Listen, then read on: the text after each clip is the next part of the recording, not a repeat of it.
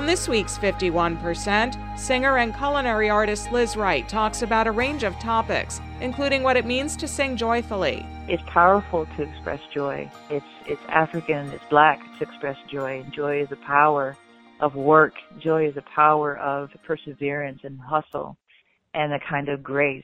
I'm Allison Dunn, and this is 51%. Grace, trying to be stronger. Grace,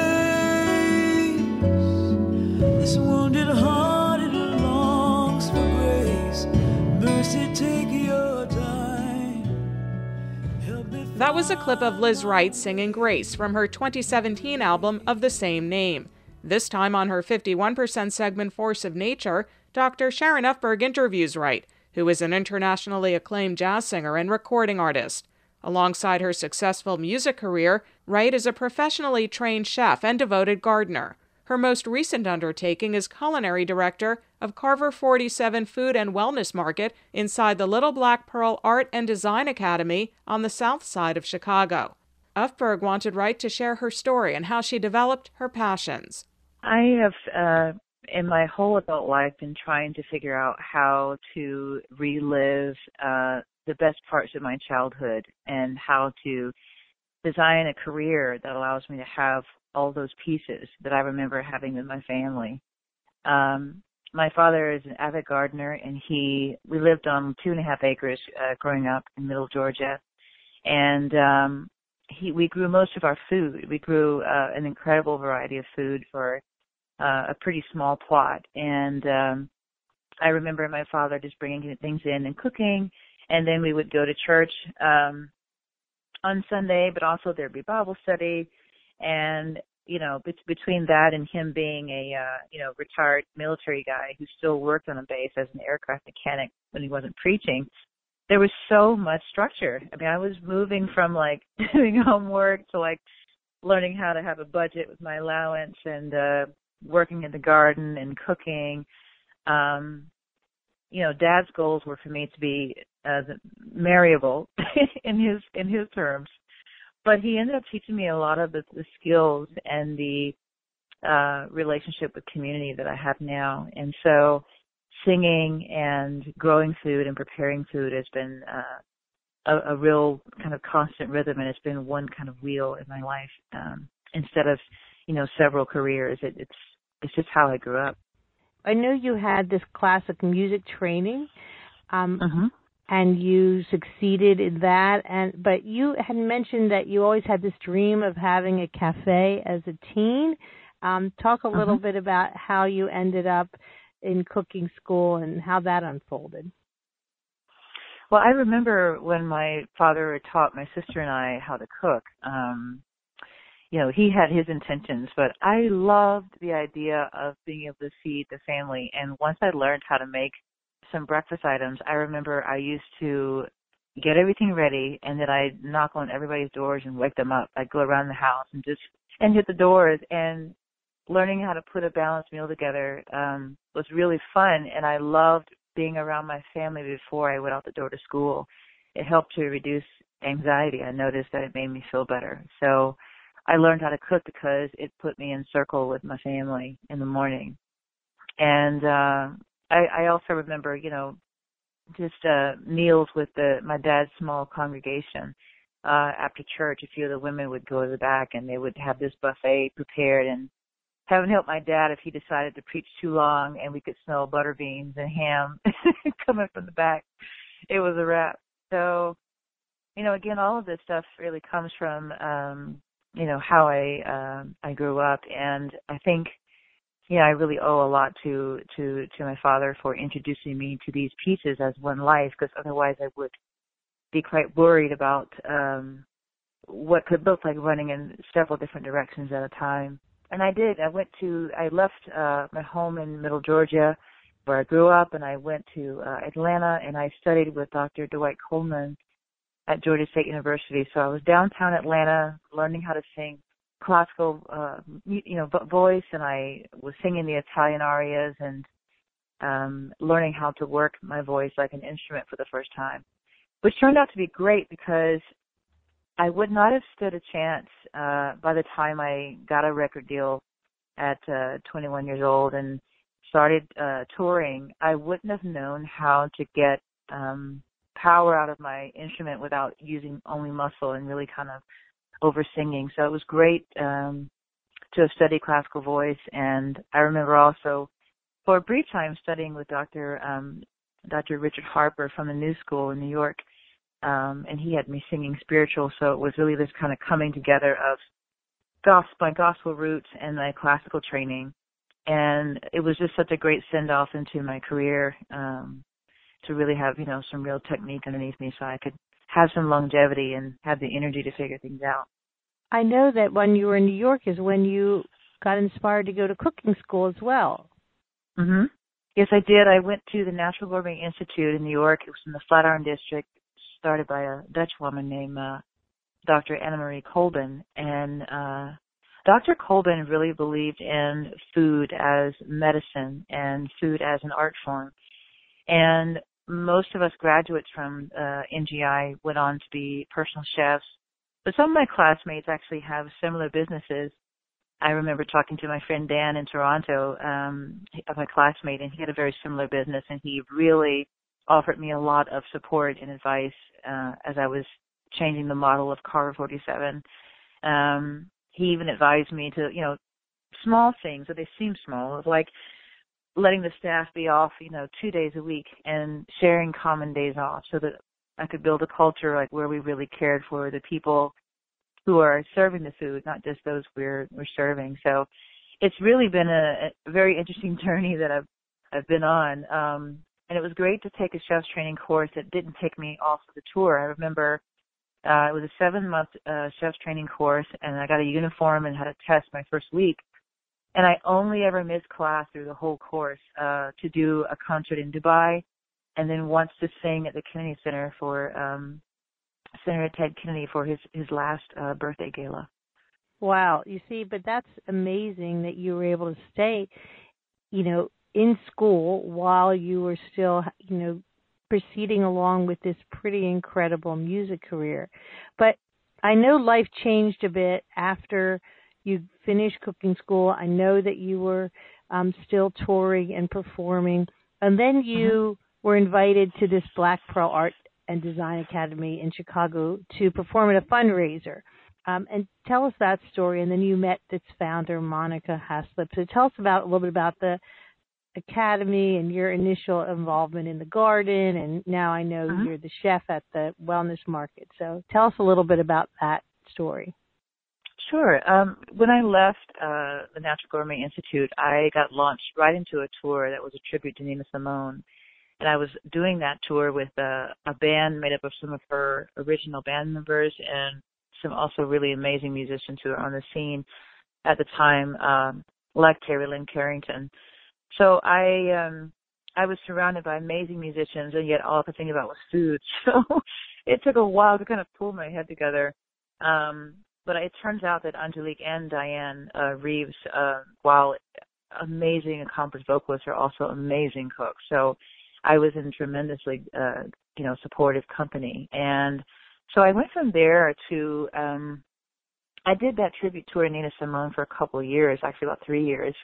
And on that tour, I met a beautiful man from North Carolina, and I just got involved in trying to figure out how to move back down south and grow food on a piece of land that I was responsible for. So I got into that, and then I figured out how to grow food and be on tour. I realized that if I had the right techniques and I really understood the seasons and how plants work and how my local climate worked, I didn't have to hover over the garden. I could come up with a system of maintaining it, but also letting it kind of respond, and just, so I would go on tour and I'd come home. I'd be gone for maybe, 2 to 3 weeks at a time and learn how to nurture a garden on that schedule. And I had some help as well.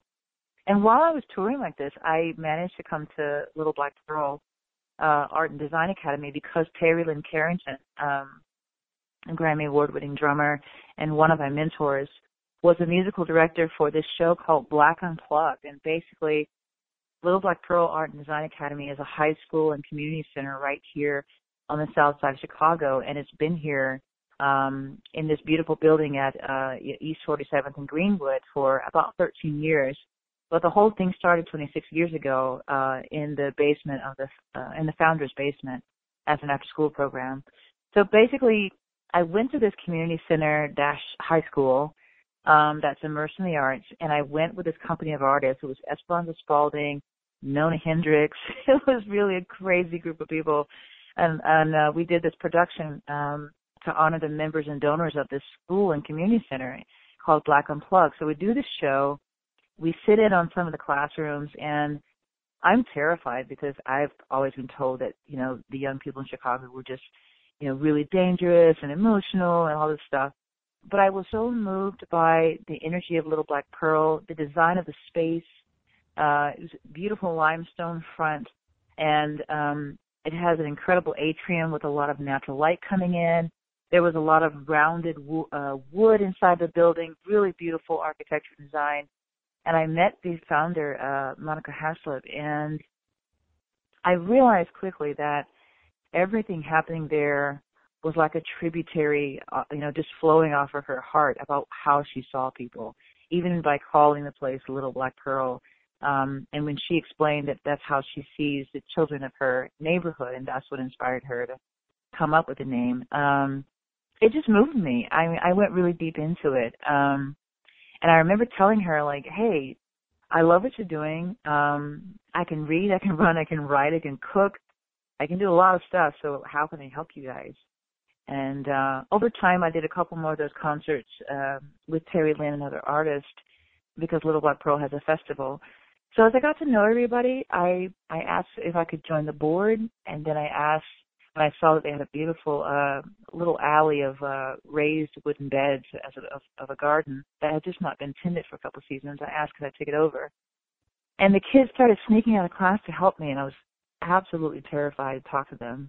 But they were so inquisitive, and they were so accustomed to everybody in the building belonging to them and really loving them and knowing them.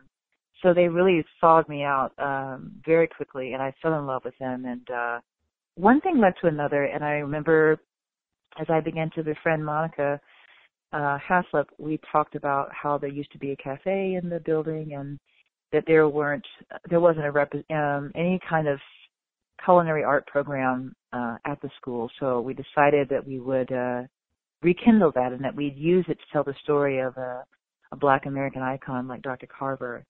So, one thing led to another. We started the research on Dr. Carver.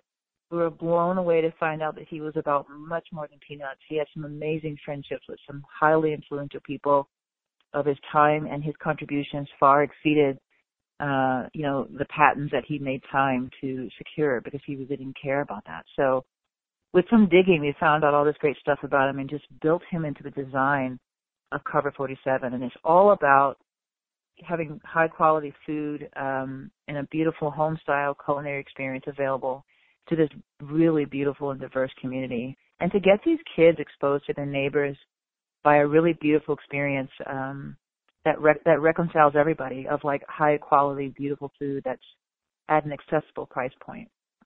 It sounds so inspirational.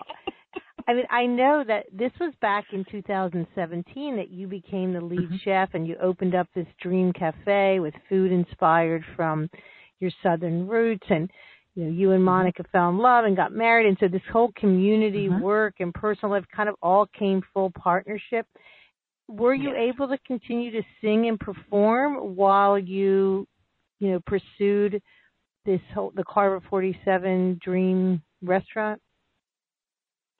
Yes, it was. I was concerned at first. It's funny, Sharon. Every artist at some point asks themselves a question if they've had a career that's lasted more than 5 years. They ask themselves, can I make good music if I'm happy? Am I interesting if I'm happy? There's so much great music that has come from times of being alone and really longing for things. Longing is a kind of superpower in the world of art and expression. So I myself wondered if I could continue creating and touring if my life was changing and I wasn't alone all the time. And to tell you the truth, I remember being on stage in Germany as I got into this relationship with Monica and I started falling in love with these kids and I realized that I belonged to people, I was on stage and I could hear myself thinking while I was singing, you know, can I do this? Like, do I deserve this? Or am I doing something wrong? Like, is it okay for me to be happy? And I just felt this other voice inside myself like, you know, I have no use for your guilt. Look at these people in front of you. Just serve them. You know, this is what you were made for. You know, your guilt is not useful. And I remember that moment. It's crystallized in my mind. And, I have to really continue to try to live in courage and allow myself to design a life and career that makes me feel whole and that gives me the strength to continue serving people in all these ways that, you know, God has blessed me to do so. And again, it all does lead back to my childhood because I guess my father kept me busy and made my capacity for serving, you know, a bit unusual. But it feels like home to me to be cooking and to be singing. And I'm excited about the journey of making this one career. It's beautiful. I mean, it's a beautiful vision that you can, one, you know, be a singer, a happy singer, and that I wonder if does that tend to be a very female response to singing, that your creativity comes from suffering or loneliness, or is that a artistic myth about being creative and singing? Is that non-gender? I'm curious what you... I think it's a non-gender thing. At the same time, though, I do remember one time in Europe, a journalist told me, and this just had nothing to do with the story, but he said, you know, I talked to a fellow journalist, and she said she doesn't like happy singers. She thinks that happy singers don't have anything to say. And I said, well, you know, people who need to hear me only when I have life's foot on my neck are not people who can really hear me. That's just a part of me. When I'm sad and my heart is broken, that's somebody's song, you know, coming out of me. And yet when I'm joyful, you know, that deserves a sound too. And I do think it's more of an artistic thing than a sex thing. Though women have definitely been put up on a pedestal of being always, you know, just kind of subjected in all kinds of ways. But I do think it's powerful to express joy. It's African, it's Black to express joy. And joy is a power of work. Joy is a power of perseverance and hustle, and a kind of grace. And it's a part of my legacy as an American. I could never give it up, you know. And it's not about like a blind kind of, you know, golden sunlight happiness. It is like a gratitude for just being here. You know, I don't have to be aching and falling apart and in a state of longing and discontent. And in fact, you know, I find a lot of people who don't have much use joy as this kind of power. So I think just the way that I've looked at it was this kind of a borrowed view. When I go back to what I know, you know, joy and even happiness has been more about the energy to persevere and to get up every day and to remember what it's all about and what makes me feel a sense of purpose and peace, and just trying to live that life and letting the music from that life come out of me with no hindrance. You know, that's kind of, you know, the point for me.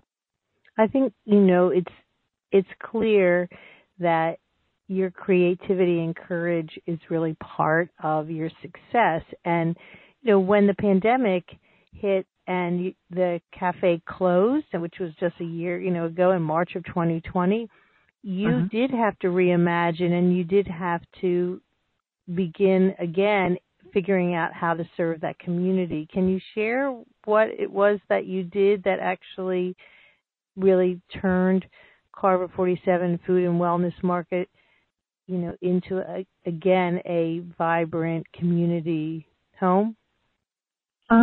Yes, you know, when the pandemic first hit, I remember pulling all of the beautiful breads and cheeses and meats and fruit, all kinds of stuff out of all the storage units. And I remember organizing it all in the cafe, which was a dine-in experience when we were open at first. I took everything out on March 16th of last year, and I invited the staff to take what they wanted, and it looked like a grocery store. It was just beautiful. When I saw everything that we were serving everyone else in that form, it looked like a feast. And watching the staff take it home, and we all started this journey of being in this space of not knowing what would happen next and living in our pajamas for weeks and sleeping in and trying to figure out if the world was actually ending or not.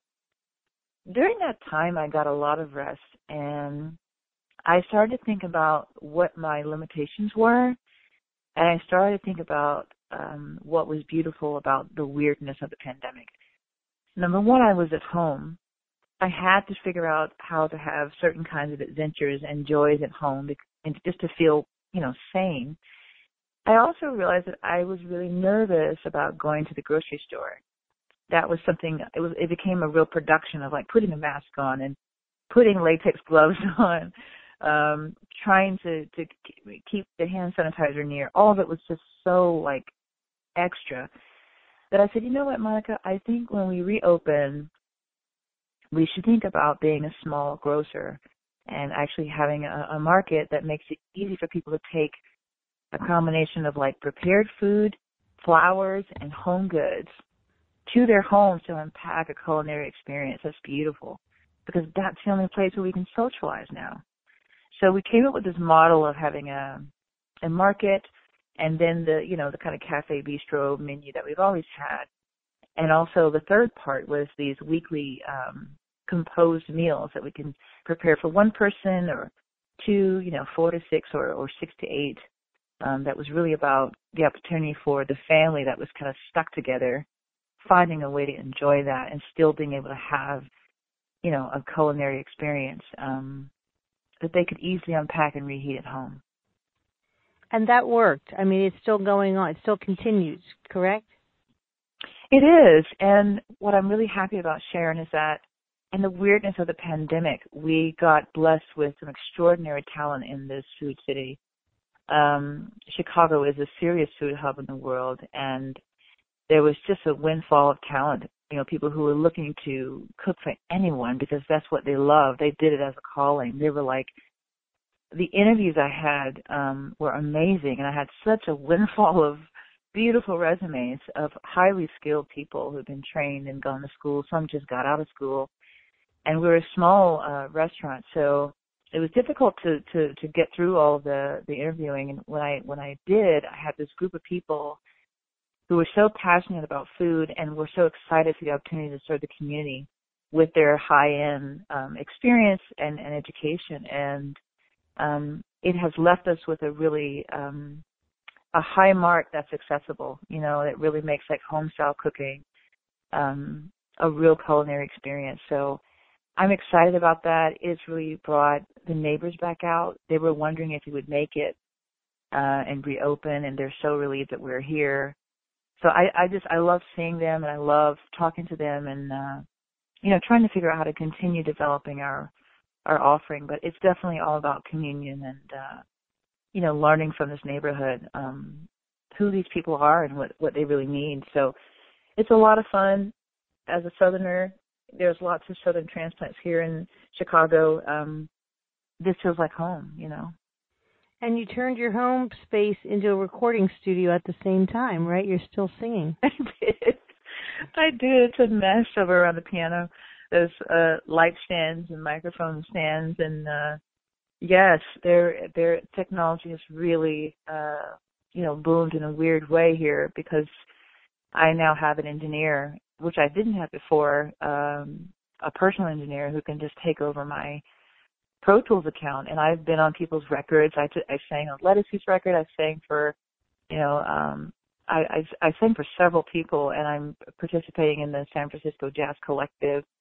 So I'm sending, scratch vocals back and forth so we can arrange music. So everything has changed, Well, you shared with me your description of your courage to live the shape of your spirit. Well, I got to say first, what a pleasure it's been to speak with you, Sharon. And I really am thankful for the opportunity to do interviews like this. there are some people who ask questions, and there are people who are gifted at creating a real curation of information that almost shows the storyteller their life in a light that they haven't thought about, you know. So I really thank you for that. And as far as courage goes, I'm just really thankful for the tenderness and the humility that my own journey of love has taught me. I mean, I come from a very religious family, and they have had a very difficult time accepting my relationship, and even my additional kind of career in a way. Everyone assumed that I would only sing and at some point become a minister.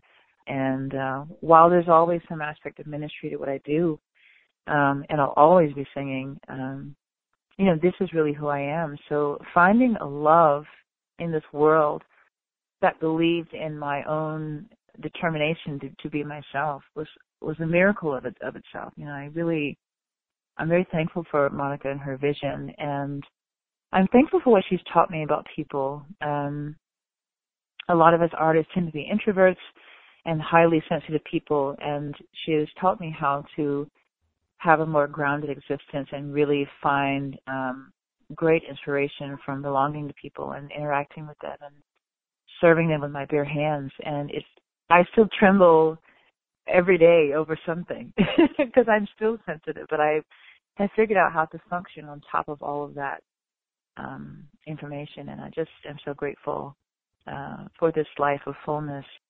And we thank you so much for being here. That was Liz Wright, and this is Dr. Sharon Ufberg on Force of Nature for 51%. Dr. Sharon Ufberg is co-founder of the personal development wellness company Borrowed Wisdom in California. That's our show for this week. Thanks to Tina Rennick for production assistance. Our executive producer is Dr. Alan Chartok. Our theme music is Glow in the Dark by Kevin Bartlett.